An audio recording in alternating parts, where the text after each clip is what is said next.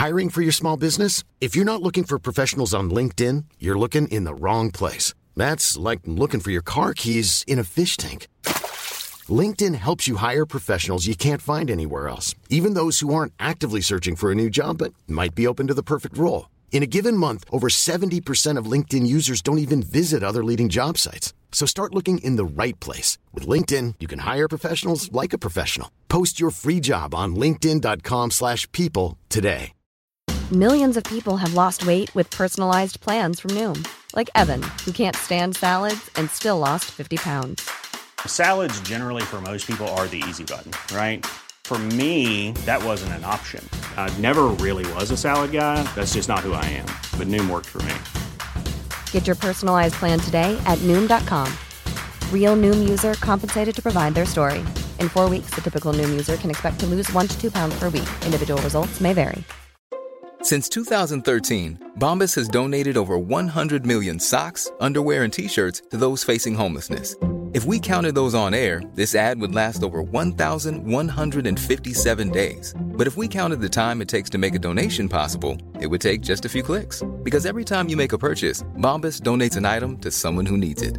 Go to bombas.com/ACAST and use code ACAST for 20% off your first purchase. That's bombas.com/ACAST, code ACAST. Join us for a journey as we go back to the great civilizations of the past. Who were the people? What were they like? How did they begin? And how did they end?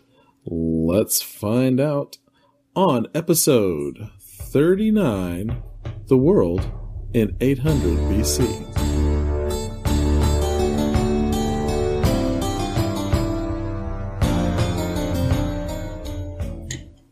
Previously, on the Fan of History, we covered the events of the 9th century BC. Now it's time for a world tour to see who is where in 800 BC. Dan, why don't you start us off on this magical journey? Oh, yes, I love these episodes. We did one for 1000 BC. That was the first episode I did with Kevin. Mm-hmm. And then you and I did 900 BC. But this is a much more complicated world. Oh, yes. Maybe just because we know more, we have more sources. But it seems to be, we know a lot more, and it seems to be a more complicated situation. We will, of course, be focusing on civilizations, because they are easier to track. All the tribal societies that have been around forever and will still be around for a while after this, right, they don't leave much trace that we can't tell really what their state is about and how it works. And so we'll focus on the civilizations. And this episode is meant to be the backdrop for the upcoming episodes of the 8th century BC, which is a very exciting century. So let's travel the world. We can start by saying that the greatest nation state in the world is by far the Western Zhou dynasty in China. So the area controlled by the Western Zhou is enormous compared to, and the amount of people compared to anywhere else. We can estimate the world population at about 65 to 70 million people, which are very few compared to today. Right. It's like we have that many people in one state. Yes, you do. And these people are very concentrated around the great agricultural areas like Mesopotamia and, of course, the Yangtze River Valley in China. Sure. So they are very unevenly distributed. People that are still tribal Stone Age societies, they take up a lot of space per person, so they don't have much population. This is also called the Archaic Age, and that mainly relates to Greece, because Greece has this period called the Archaic Age, starting in 800 BC, going to 500 BC. until you get to classic Greece. Ah, yes, the one we all study in school. Yes. So let's take a look at archaic Greece first then. Okay. We talked about Sparta in 3 episodes, and early Sparta is around. Athens never went anywhere, but is now recovering from the Dark Age. We have Corinth, Argos. We have Knossos on Crete, Okay. which is just another Greek city, and nothing like it was 800 years earlier than this. And then we have the cities of the Aegean Sea, of which Miletus is the biggest one, and maybe one of the strongest Greek cities overall. But the 2 most powerful Greek cities both are on the island of Euboea, second biggest island in the Aegean Sea. And I had never heard of this island before I started researching ancient history. No, me either. And in the 8th century BC, we will learn why. We don't hear that much about Chalcis, Lefkandi, and old Eritrea. Because something terrible is going to happen to the island of Euboea. But the Euboeans have been way ahead of the rest of the Greeks for a long while now. They founded the first colony of Almina in Syria. We talked about that.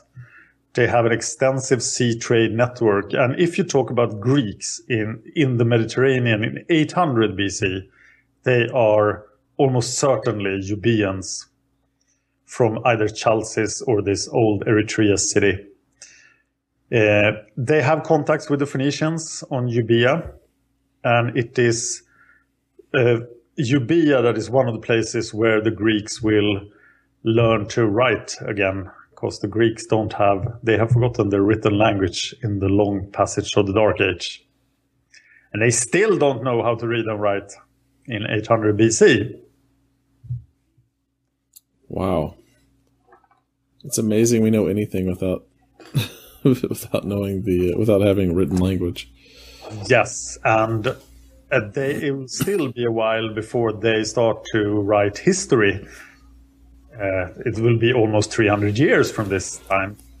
So all the things we'll talk about in the 8th century BC will be like ancient legends. It will be like us writing about things that happened in the 18th century. So, but the Greeks will explode in the 8th century BC and colonize most of the Mediterranean, which they have not done at all at this point. So it would be interesting to know what they did. They're just living day to day, I guess. Yeah, we'll spend a whole episode talking about this colonization process in itself and how it worked and what caused it, etc. So I will not go into that now. Okay. But let's stay in Europe and go to Italy. All right. It's the home of the Villanovans. They are about to become the Etruscans. It's very gradual, so it's hard to say when it happens. But we now know, since only 2013, that the Etruscans were indeed native people in some sense, or they have been in Italy for a long time, as the Villanovans, or as other cultures before. They did not come from anywhere else. There's a lot of other people living in Italy, including the Latins, and some of them even live on the Palatine Hill itself in 800 BC. But there is no unit called Rome. Okay. And I have a big disappointment for everyone when we get to 753 BC, because Rome will not be founded in 753 BC. Something is already there on the Palatine Hill. But Rome, as an Etruscan city, will enter our narrative in 616 BC, when the Latins get Etruscan rulers. There is a ton of tribal people in Italy as well, but the Villanovans are the the civilization, or the Etruscans will be the civilization soon. They do have trading contacts with the Phoenicians already. And they also have trading contacts with Northern Europe from the Amber Road, which we talked about in an episode. Right. And if you go north from Italy, you can find the Hallstatt culture that we talked about in the last episode. They are pre-Celtic, but not all Celts were from the Hallstatt culture. It's an early Iron Age culture centered around Salzburg in Austria. Oh, that's right. Salt Town. Yes. Near the salt mines. Salt Castle, perhaps even. I don't know, Salt Town. Okay, I guess. Okay, that makes sense. Salt Castle. Yeah, and they have a very distinctive. They have very distinctive goods. You can see if something is from the Hallstatt culture, and we can see how this material culture spreads out from the site of Hallstatt itself. But they are not a civilization in the sense that they don't record their history and they have no writing, but they will make waves in Europe. So that was Europe, not very exciting in this early age. Europe, a backwater. So where do you want to go next? Let's go to the Middle East. Oh, well, the Middle East has been civilized for thousands and thousands of years. Yes. Already, these are ancient civilizations at this time. And I made a list of the power rankings of the Middle East. So which states are the most powerful in 800 BC? And I made a top 8 list. Top 8? Yes. Top 8 power ranking? Yeah, do you want to read them? Sure. I'll read them like I would if I was on the radio. Yeah, starting with number 8. Starting with number 8. Israel. Yes, the ancient kingdom of Israel. Coming in at number 7, the Medes. The Medes will climb this list later on, but for now they're just a nuisance to the Assyrians. Number 6, Aram, Damascus. Oh yes, Aram, Damascus, the most powerful of the Syrian kingdoms. Number 5, hanging on, Egypt. Yes, Egypt is still hanging on and very ancient, but in decline. Number 4, the Manians. Up and coming Manians. Number 3, Elam. Elam is number 3. Number 2, Urartu. Yes, while Urartu is doing very well, while number 1 is not doing as well. But still at number 1, Assyria. That's a fantastic voice. Yes, Assyria, the Neo-Assyrian Empire started in 911 BC. And their control over west, over the Mediterranean coast, is really loose at this point. They have neglected Syria. And the central authority of the Neo-Assyrian Empire is losing power in 800 BC. But they still have the best army in the world at this time. The Assyrians know how to fight. They know how to build, how to make good weapons. And they worship Ashur, the god of war, and have to go on these yearly campaigns. But it's been like 30 years from the glory days of the empire. They are also a great source for events because they keep a lot of records in stone that we have today. The capital of the Assyrian Empire is Kala, modern Nimrud. And that's the number 1 power in the Middle East. If we go south from Assyria, we find Babylonia, centered around the city of Babylon.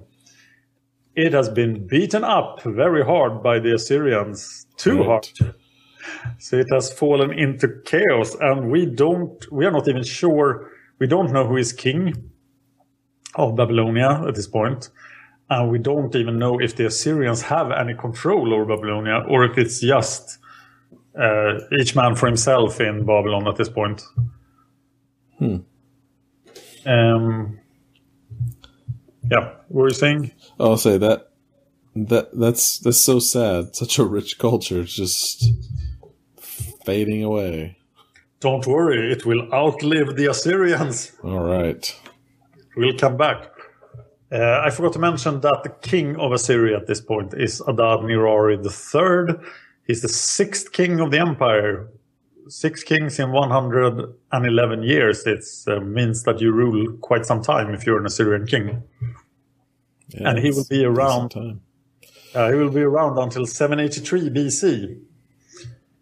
There is a problem then, as I said, in Syria.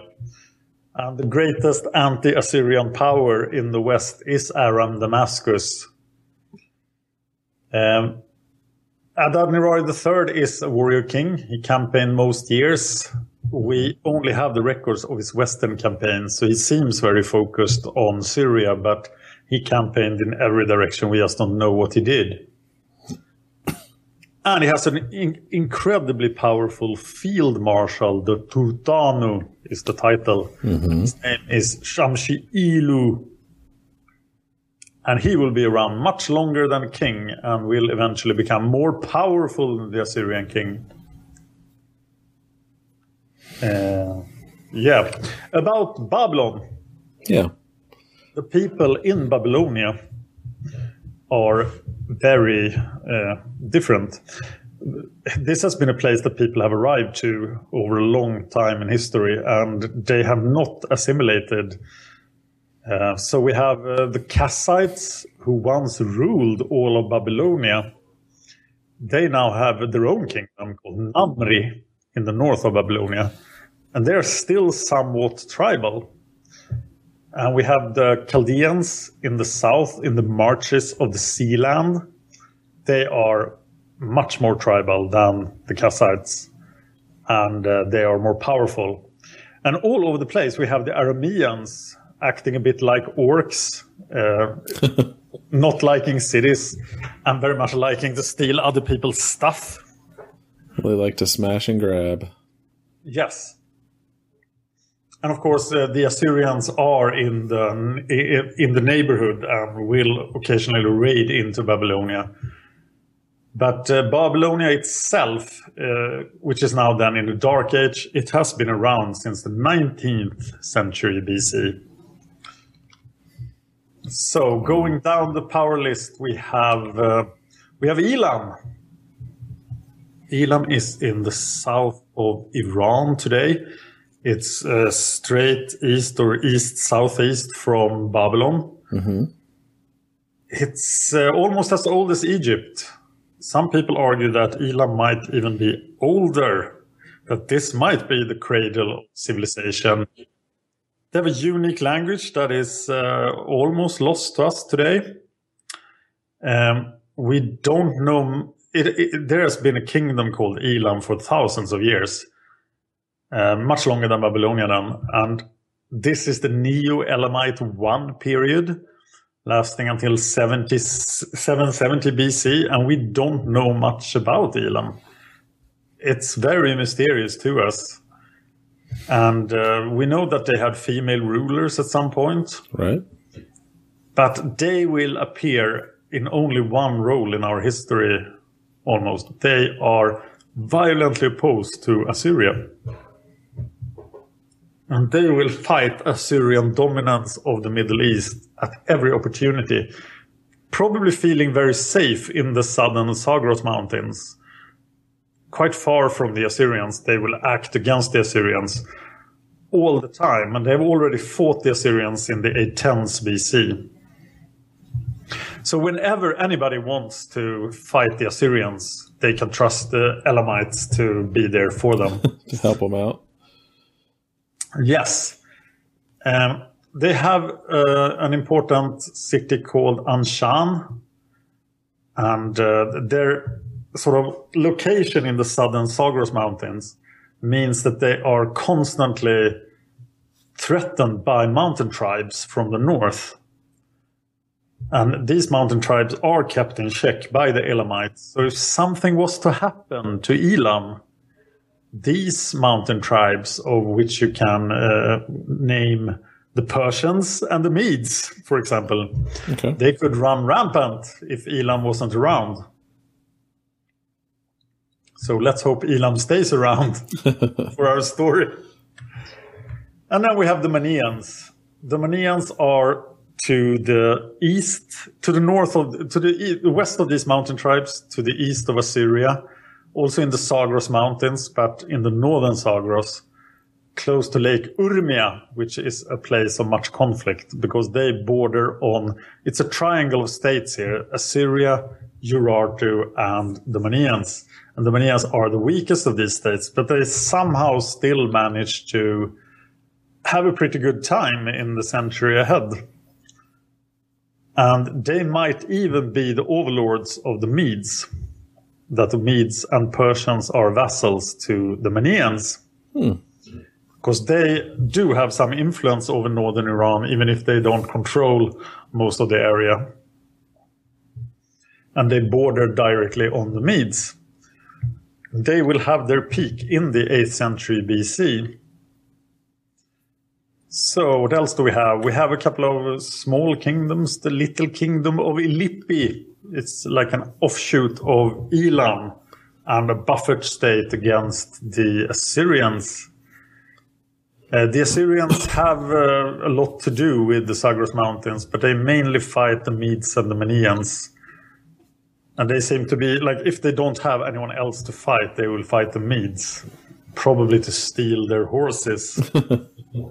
Seems to be a popular pastime. Yeah, there's not like the Medes are not building cities and anything you can conquer, but they do have a lot of great horses.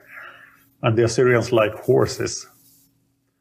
But to the north of Assyria is the state of Urartu that ranked number 2 on our list. And they have an interesting approach to Assyria because they know that they can't beat the Assyrians in open warfare. Right. So they have fortified the Armenian mountains. And then they have a wall north of their fortresses. So the Assyrians can no longer get in. They could earlier in the 9th century BC. Right. And now they just wall off the Assyrians to come into their land, and they fight smaller states to the north and to the east and to the west. So it's like a huge cancer growing on top of Assyria to the north. And it's ruled by Menua. And this area is so rich compared to in natural resources like metals and stuff. Right. Compared to Assyria. So they will eventually... They are definitely a threat to Assyria from the north. And now they're even sort of appearing to the west and to the east of Assyria as well. And these small kingdoms that Urartu preys on in the northern mountains next to the Russian steppe, they in turn are keeping... They know of a threat that is not very... It's not top of mind to the Middle East, but it will eventually become a huge, huge threat. And these are the nomads of the Russian steppe. And who are they? The nearest tribe of any significance are the Cimmerians. Cimmerians, I want to yell Crom so bad. Yes, but they are Russian horse people. They are not of Turkish origin, but it's too early for the Turks. Okay. But they behave a lot like the Mongols or the Huns. And they are being pressured by an even more powerful horse people called the Scythians. So the Scythians are taking over Cimmerian grazing grounds. And now the Cimmerians will have to find, in the century coming, a new place to live. Uh-oh. So we will have, in the 8th century BC, a major barbarian invasion of the Middle East. Yes. Much like the Huns and Mongols. Cimmerian barbarians. I've been waiting for it, Dan. Waiting. Yeah, it sounds pretty awesome. Yes. Okay, in Syria then, and Cilicia, we still have the Neo-Hittite kingdoms. The Hittite Empire fell it was 400 years ago now, but the Neo-Hittites still try to live as if the Hittite Empire was still around. So they keep up the culture, the art, the writing of the Hittite Empire. And they have managed to impress the Arameans of the area. They wanted to behave like orcs, but they saw all this Hittite stuff and they were like, oh, you guys are so great. So the Neo-Hittites have intermingled with the Arameans and formed like Neo-Hittite Aramean states. Small states, city-states pretty much. Right. But the Assyrians are slowly eating every single one of these city-states. And they project their power onto the Mediterranean coast from Til Barsip, which is the site of Shamshi Ilu, the field marshal. This place is also called Kar Shalmaneser, and it is the base of Assyrian Western power. All of these states are supposed to be loyal vassals to Assyria at this point. They are supposed to pay tribute, but Assyria have neglected this because they were obsessed with beating up the Babylonians. So there was a recent rebellion from the city-state of Arpad, and Arpad has been crushed. And the most powerful of these northern Syrian states is probably Hamath, because they have been allied to the Assyrians all the time. In the southern Levant, we find Aram Damascus then, the most powerful Aramean state. Also, maybe the one with the least Neo-Hittite influence. So it's quite exceptional that the Arameans have a state, unless Neo-Hittites tell them how to have a state. But this means that Aram Damascus is very powerful, and their favorite occupation is to fight Israel. Right. And Hazael is the king of Damascus. We have a couple of small states, Ammon, Moab, and Edom, all famous in the Bible. Right. They are probably vassal states to Hazael of Damascus in 800 BC. To the south of Israel, also close to these Damascus vassal states, there may be the state of Judah, or there may not be the state of Judah. It's extremely unclear in 800 BC. And this might come to shock to you if you read your Bible, but the actual proof for the existence of Judah is very questionable at this point. But in 790 BC, I couldn't understand how to talk about the events without assuming that there is a kingdom of Judah. So we will have Judah enter the story very shortly, I think in 2 episodes. Okay. To the west and south of Judah are the Philistine states, several small states that just recently were raided by Damascus. So everyone who's afraid of Damascus, they rely on Israel to stop Damascus. Israel is ruled by Jehoahaz in 800 BC. Its capital is Samaria. Jehoahaz is a follower of Yahweh, but this is all very hard to... the Bible, the Old Testament, is quite historically accurate for this period, but when the Old Testament tells if somebody believes in the Lord or not, it has undergone a lot of editing in the 6th century, so we don't really know. But the image of Jehoahaz is that he likes the Lord, but he's like a little friendly to all the pagans in Israel as well. And Israel is still very polytheistic. And it's probably that if you were a follower of Yahweh, you still had other gods as well, especially Asherah, the mother goddess of the Semites, worshipped as the wife of Yahweh at this point. Oh, wow. That seems quite heretic. Yeah. Yeah. Quite a bit. The Phoenicians used to have a lot of influence over Israel, but this has been crushed by Jehoahaz's father. And Israel is now in bad trouble from Aram Damascus. And they are praying to every god they can find that somebody will save them from Aram Damascus. Yikes. On the Lebanese coast, the northern coast, or the eastern coast, but to the north of the Mediterranean, is Phoenicia. This is a collection of city-states that have been there forever. Ancient merchant kingdoms. The creators of the alphabet. Tyre is the strongest of the Phoenician states. And it is possible that Tyre rules all of the Phoenician states in 800 BC.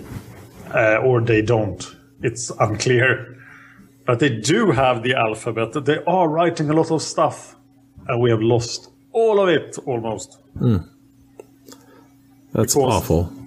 That's super awful. These guys know stuff that we want to know. But they wrote it down on papyrus.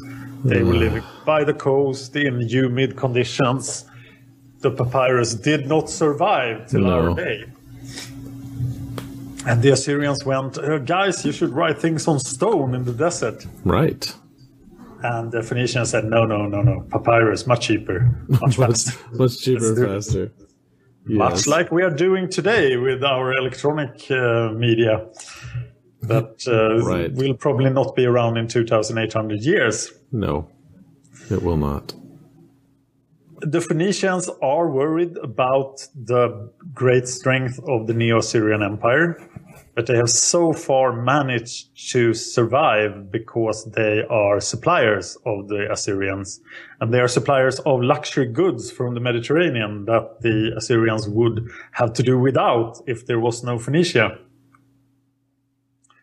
So they survived that way, and they are actually expanding into the Mediterranean as well. They have been colonizing the Mediterranean for a long time. But we will see in this century the great difference between the way the Phoenicians colonized the Mediterranean compared to how the Greeks will do it. Because the Phoenicians are always only interested in trade. They don't really want power. They want money. They want money. They're giving up power for money. And their greatest colony, the colony we all know the best, it's not their greatest colony actually, but it is the most famous colony in 800. It's not the greatest colony in 800 BC, but it's the colony we know most about today. Right. And it's Carthage. Carthage. Yes. Good old Carthage, Texas. Oh, wait, not that one. No, that's not it. Okay. There are very poor sources for Carthage in the 8th century BC. It could still be ruled by Dido. It was founded in 814 BC. It still has extremely strong connections to the mother city of Tyre. Mm-hmm. And we won't really talk about Carthage in the narrative until 650 BC. And the more important colonies right now, 800 BC, are probably in Cyprus, Spain, or Sardinia. And then we have the place I really don't want to talk about in 800 BC, but because it's such a mess compared to what it once was. It's so sad. Yes, and it's of course Egypt. Oh, poor Egypt. The Iron Age has started and they haven't noticed. They're not going to. Hiring for your small business? If you're not looking for professionals on LinkedIn, you're looking in the wrong place. That's like looking for your car keys in a fish tank. LinkedIn helps you hire professionals you can't find anywhere else, even those who aren't actively searching for a new job but might be open to the perfect role. In a given month, over 70% of LinkedIn users don't even visit other leading job sites. So start looking in the right place. With LinkedIn, you can hire professionals like a professional. Post your free job on linkedin.com/people today. Millions of people have lost weight with personalized plans from Noom. Like Evan, who can't stand salads and still lost 50 pounds. Salads generally for most people are the easy button, right? For me, that wasn't an option. I never really was a salad guy. That's just not who I am. But Noom worked for me. Get your personalized plan today at Noom.com. Real Noom user compensated to provide their story. In 4 weeks, the typical Noom user can expect to lose 1 to 2 pounds per week. Individual results may vary. Hey, Dave. Yeah, Randy. Since we founded Bombas, we've always said our socks, underwear, and T-shirts are super soft. Any new ideas? Maybe sublimely soft. Or disgustingly cozy. Wait, what? I got it. Bombas. Absurdly comfortable essentials for yourself and for those facing homelessness. Because one purchased equals one donated. Wow, did we just write an ad? Yes. Bombas. Big comfort for everyone. Go to bombas.com/ACAST and use code ACAST for 20% off your first purchase. Keep up, Dan. They are still in the Bronze Age. Yikes. They are weak and divided, but they still have the fantastic wealth machine called the Nile. Right. This river fuels Egypt in a way that no other place really does in the world. So you have all this food, and you can have a huge population. And it's like nothing bad. Even if things go bad, the Nile is still there providing food with its 4 floodings, and or at least you could get 4 harvests. Mm-hmm. But the Egyptians have not managed this very well. So there are, in 800 BC, 3 pharaohs in Egypt. Ugh. And a couple of independent warships who may or may not call themselves pharaohs. And everyone who is anything in Egypt is a Libyan. So they are of Libyan descent, and they still maintain some sort of cultural identity apart from the Egyptians, but they are in reality behaving like Egyptians.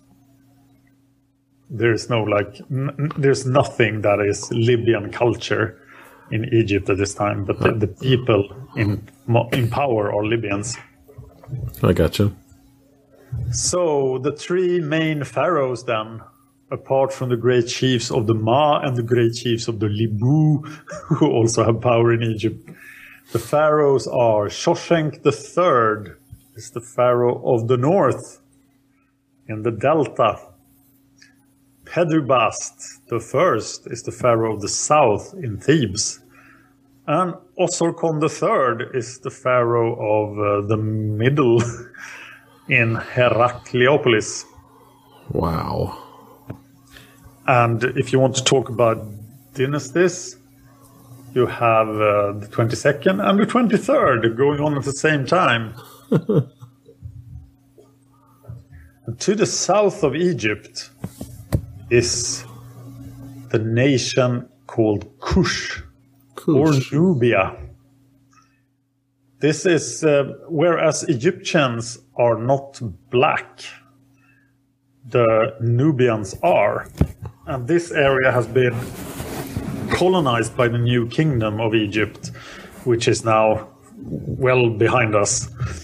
But they have a lot of Egyptian stuff, Egyptian temples, and they are now their own nation state with Egyptian influence, but still remaining culturally distinct from Egypt. And they are actually growing stronger, and we might hear from them again in the 8th century BC. And now we go from pretty well-documented things into areas that are extremely uncertain, but I still want to cover them. It's ancient Arabia. So we had our first mention of Arabs at the Battle of Karkar in 853 BC.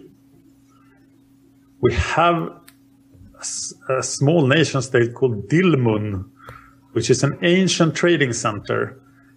And all of these places on the Arabian Peninsula we'll talk about now, we only have secondary sources for.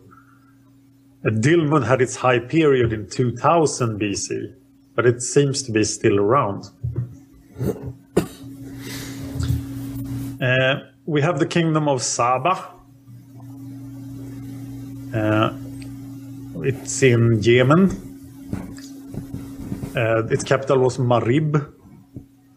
And the Romans will name this Arabia Felix.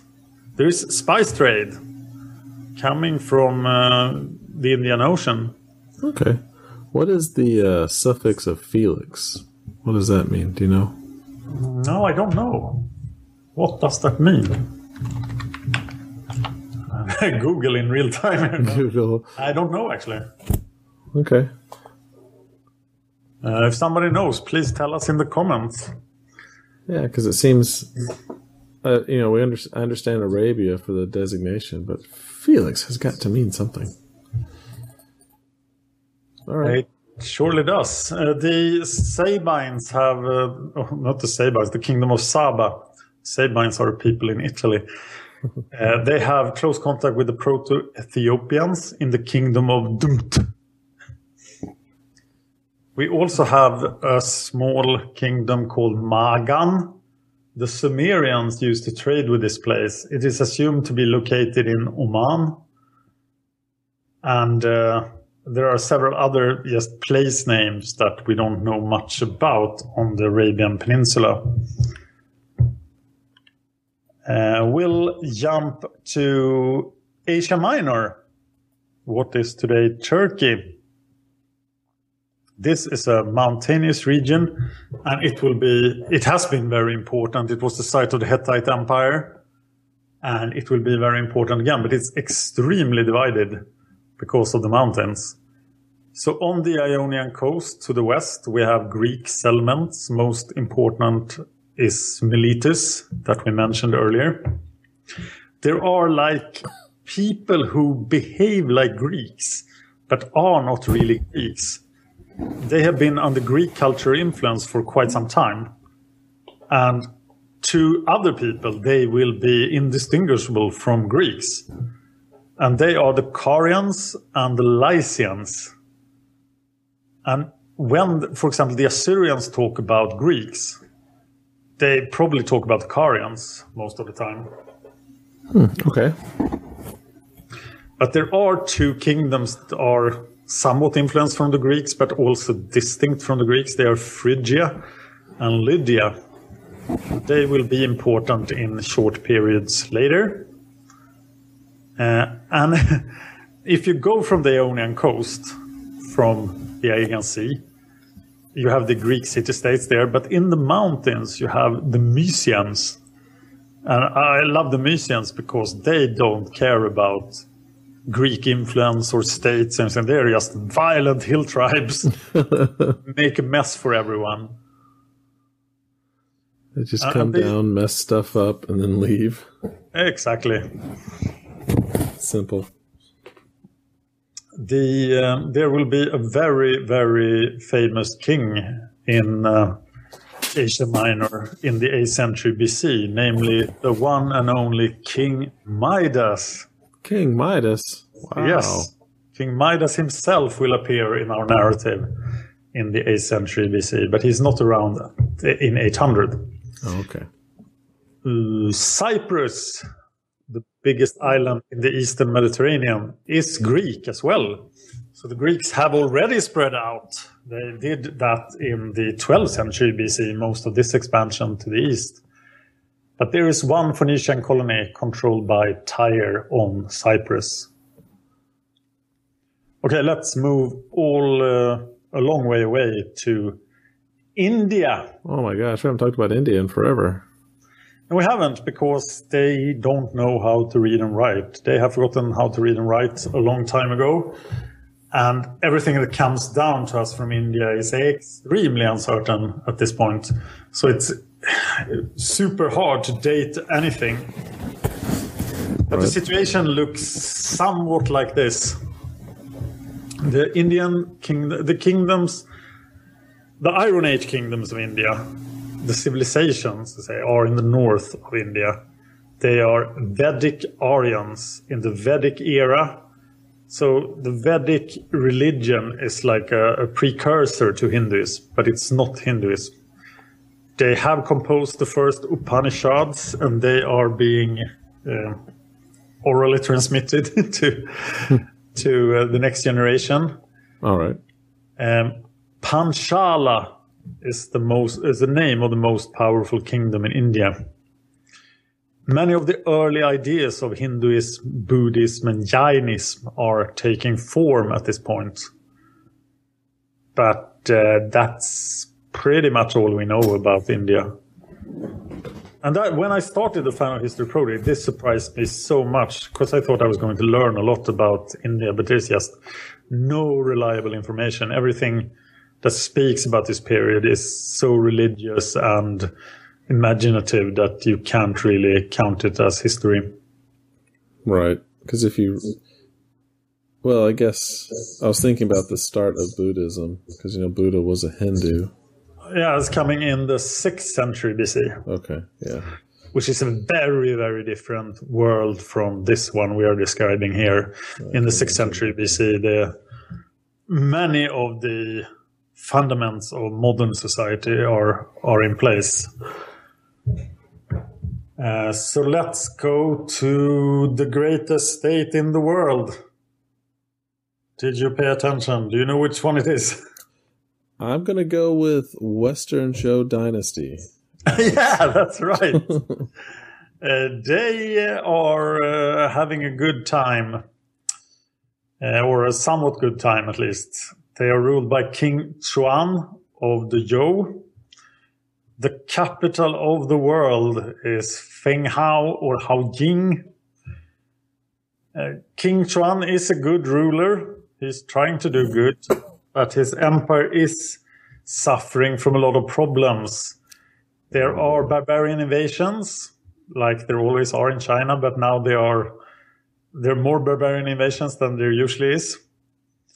The noblemen are very powerful, and they don't always obey the central authority of the Zhou king. And this guy will be around until 782 BC, and the Western Zhou and the Zhou dynasty, in reality, but not in name, will fall in 771 BC, and we'll spend a whole episode talking about the fall of the Western Zhou dynasty. But the seeds are there in 800 BC, and there are problems in China. They let the nobles get too powerful, Dan. Yes, they did, which is a very common thing in empires. Yes. You expand to a point that you can't control it day to day, then you have to give up some power. But they usually take way more than they should get. What happened to the Western Zhou was that if they had loyal followers to the king, they gave them territory, places to rule, and then they remained loyal. But then they had sons, and you had sons, and after a couple of generations, that seemed like the reason for the loyalty was forgotten. Right. So let's head to Africa. Oh, wow. Been a while. Yes, and there are no written sources from Africa. There is no civilization in any sense that we talked about on the other continents. But there is the Bantu expansion going on. This began in 1000 BC and coincides with the Nok culture in Nigeria. Seems to be coming from Nigeria. Mm-hmm. So it will be going on until 300 AD. So it's a long process. These people, the Bantu, speak the Proto-Bantu language group, and they spread all over Africa, and they seem to be winning the competition for land with the Khoisan people that are in all of southern Africa every time they come across them. And the Bantus it is possible that the Bantus knew agriculture, whereas the Khoisan didn't, and that this was their great edge. They will not have iron until 400 BC, and there will not really be a great state in Africa south of the Sahara until 1400 AD. So, not a great future for Africa. Wow. Looking at 800 BC. I wonder if it suffers from the same issue. We're probably not the place to get into it, but same issue as in North America. I saw a thing about how the direction, our mountain range and the direction of our major rivers kind of hindered our advancement here, unlike in Europe, because there were so many barriers to cross to get all the way across. It was very interesting when it talked about the way the mountain range forms here in North America and our major rivers. And I wonder if Africa itself has the same issue. Yeah, you definitely don't have the Tigris or the Euphrates or the Yangtze or the Nile. Right. And that seems to be what you need to have to be an early center of civilization. Right. For the record, I like to remind people that, of course, Egypt is in Africa, but culturally, there is a world of difference between Egypt and Kush, for that matter, compared to the rest of Africa. And the Mediterranean coast is sort of part of the Mediterranean and not of Africa in 800 BC. And then we have the culture called the Lapita culture. The Lapita culture is the second greatest seafarer nation of the world in 800 BC, the greatest one being the Phoenicians. And the Lapita culture are in the South Pacific. They are traversing the South Pacific in small raggedy canoes, moving between the islands. And this seems so insane that anybody could do this in 800 BC. It's crazy. One of the things I read about this culture is they could lay in their boats, basically the hollowed out logs. Yeah. And they could lay in the boat and feel how the waves hit the boat, which direction was closest to land. Okay. Isn't that crazy? That seems like a useful skill. That could explain. Kidding. Basically, it's concentrating on how the waves feel, and that slight difference, from the the recursion of the wave from the shore. If that is true, that is amazing. That sounds amazing. They have this uncanny ability to find islands, but they do not find New Zealand. That's the one place they don't find. And of course, there are no great seafaring nation in Africa, so they haven't found Madagascar. So New Zealand and Madagascar are two big places that are good for human habitation and that have not seen any Homo sapiens yet. Even in 800 BC. Note to self, if I invent a time machine, colonize New Zealand and Madagascar and avoid the rest of the world. I think New Zealand is a lot nicer to live in than Madagascar, which is kind of humid and hot. Oh, that's true. And then, of course, we have the Americas. Yes. And as you said, there is not a lot going on in North America. We have the PowerPoint culture and a lot of Stone Age cultures. Mm-hmm. But the things that are of interest are happening in Mexico and in South America. Sorry, US. And the great civilization of Mexico and of the Americas, far ahead of anyone else, is the Olmecs. Those Olmecs were doing amazing things. Yes. It was not until very recently that we discovered that the Olmecs were actually not the first civilization in the Americas. But the one civilization that came before them is now long gone in 800 BC. So they are the greatest civilization of the Americas. So you were in Mexico recently? Yes, I was. I was in Mexico last week. Did you see any Olmec stuff? Drove by Chichen Itza. I did not, or I say drove by it. It's kind of hidden, but we went in the area. We saw it. I didn't climb up it. Didn't have the time, but I did want to see it. It's huge, and climbing up it would make me go out of breath. I'm certain. But the cool thing is, it's not the first thing in the area that I've seen of that culture. But it's when you go and you think about the time frame, the massive scale of things that they were building. I mean, it rivals stuff we build today. It's incredible. You see the pyramids and you think, oh, well, Egypt was, that's Egypt, blah, blah, blah. But then over here, you still have people building these incredible structures, incredible towns. It's inspiring what you can do. And you said, like you said, they didn't have the wheel. How did they get all this stuff up there? That's a good question. Right. And you have, super fine lines between, the stone is hewed in such a way that it fits perfectly smooth. That's amazing. It is amazing. Have you seen any of their gigantic heads? Yes, one. I saw one, and it is exactly that. It is a huge head. It's huge. What was your impression of it? What did you feel that they wanted to tell you with that huge head? That's a good question. It didn't seem, when just looking at it, it didn't seem religious.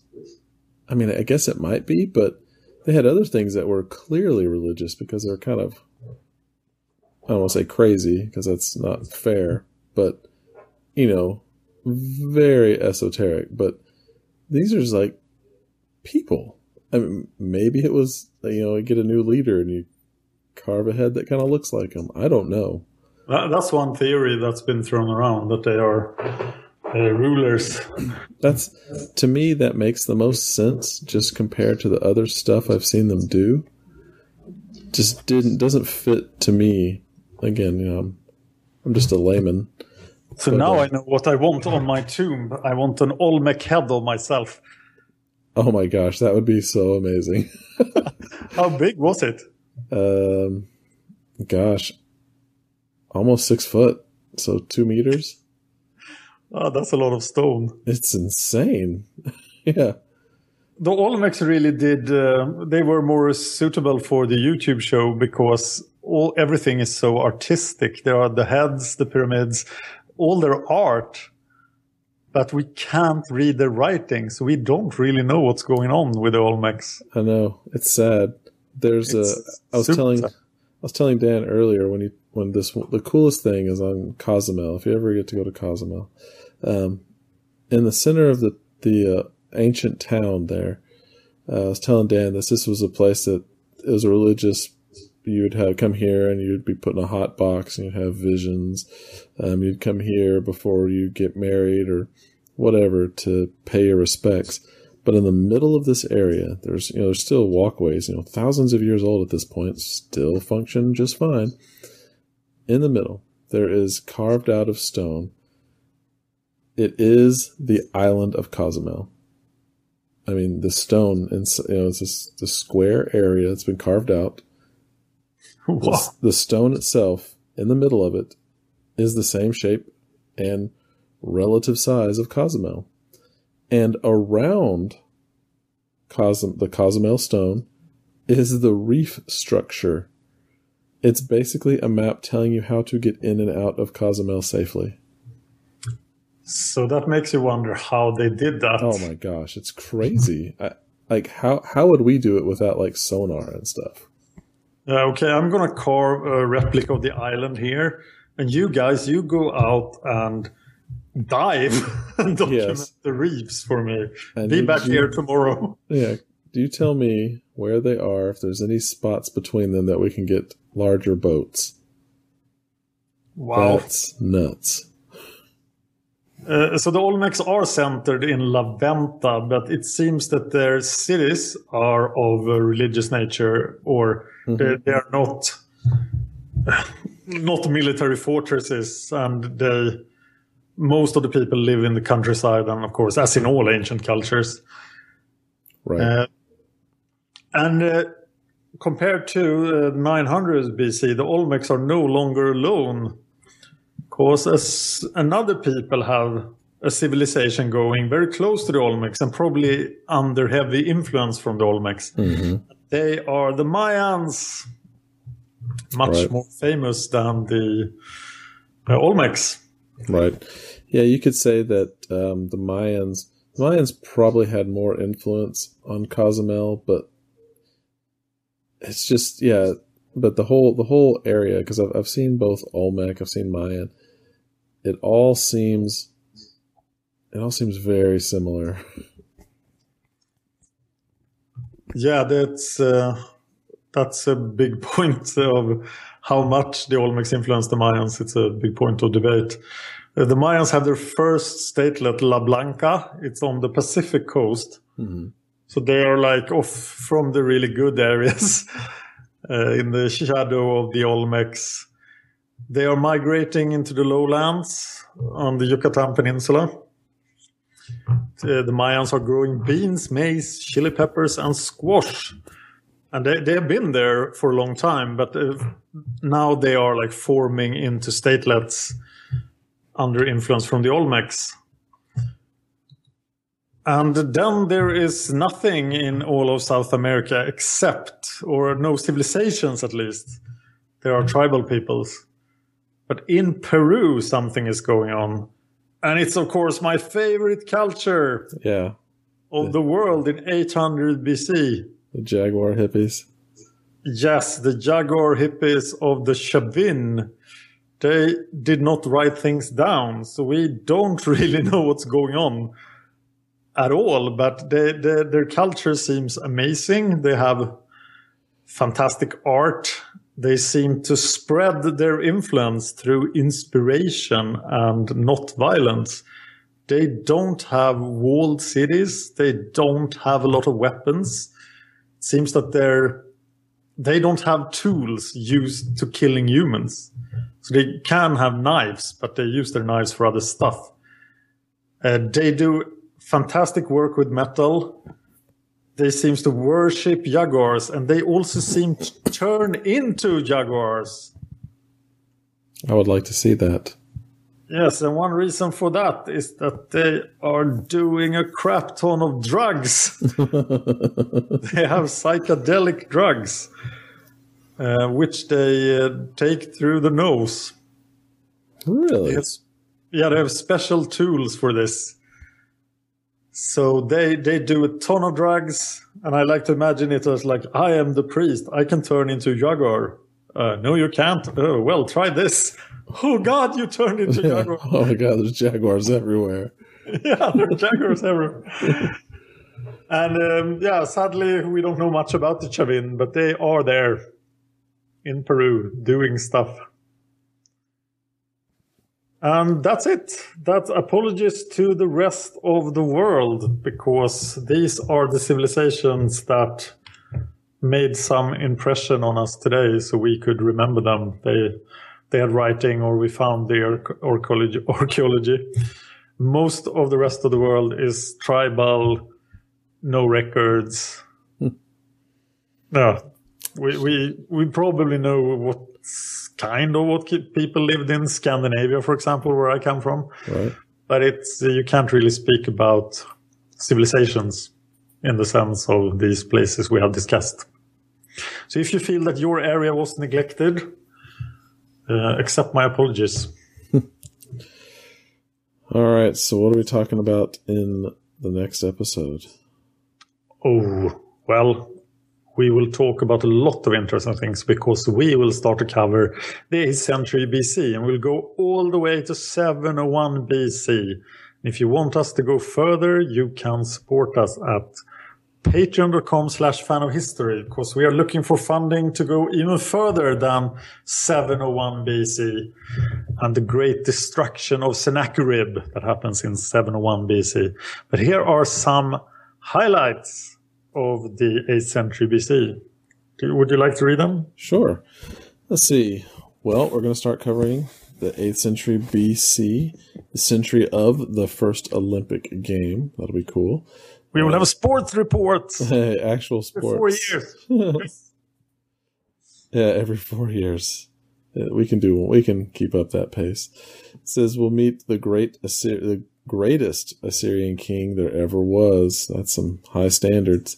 Yes. We'll finally meet How do you pronounce that? Pie?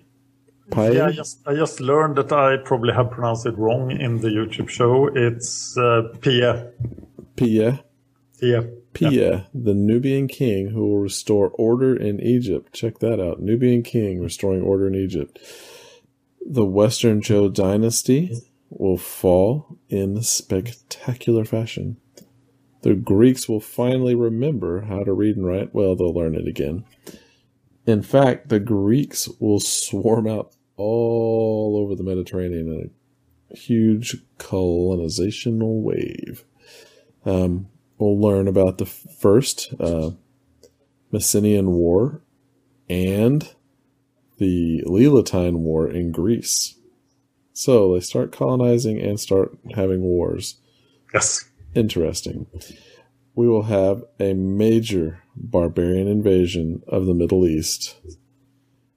And also we'll discuss the fall of Israel and try to find the 10 lost tribes. That's a feat right there. Yes, the lost tribes of Israel. I'd like to mention one more thing about the Greeks. Yes. Because we'll discuss that a lot in the upcoming century, but there is a fundamental difference between the Greeks and everyone else in the whole world.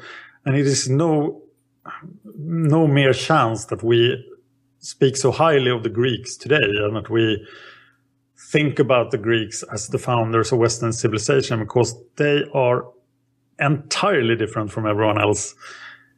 And it will be very clear when they learn to read and write again. Because the first things they read, the first things they write are different from everyone else in the whole world. When they learn writing, they write bookkeeping and they write, I am so great, look at what I did. The Greeks, they will write about entirely different matters. Well, that's interesting. Can't wait for that. All right. Well, don't forget the YouTube channel. Please like and subscribe. Share with your friends. Tell everybody. If you like history, you're bound to know other people that like history. Just go ahead and tell them about our show. Also, we could use some reviews on iTunes. We really like those. We have Facebook.com/fanofhistory, Twitter @TheFanOfHistory, thefanofhistory.wordpress.com, and like Dan said, Patreon.com/fanofhistory. So, for this week, I am Brennan. I'm Dan. And this has been The Fan of History. Yay! If you enjoyed this podcast, please consider supporting us on Patreon. Patreon.com/fanofhistory. Just $1 an episode would help us out. Thanks, and see you next time. When you drive a vehicle so reliable it's backed by a 10-year, 100,000-mile limited warranty, you stop thinking about what you can't do and start doing what you never thought possible. Visit your local Kia dealer today to see what you're capable of in a vehicle that inspires confidence around every corner. Kia, movement that inspires. Call 800-333-4KIA for details. Always drive safely. Limited inventory available. Warranties include 10-year 100,000-mile powertrain and 5-year 60,000-mile basic. Warranties are limited. See retailer for details.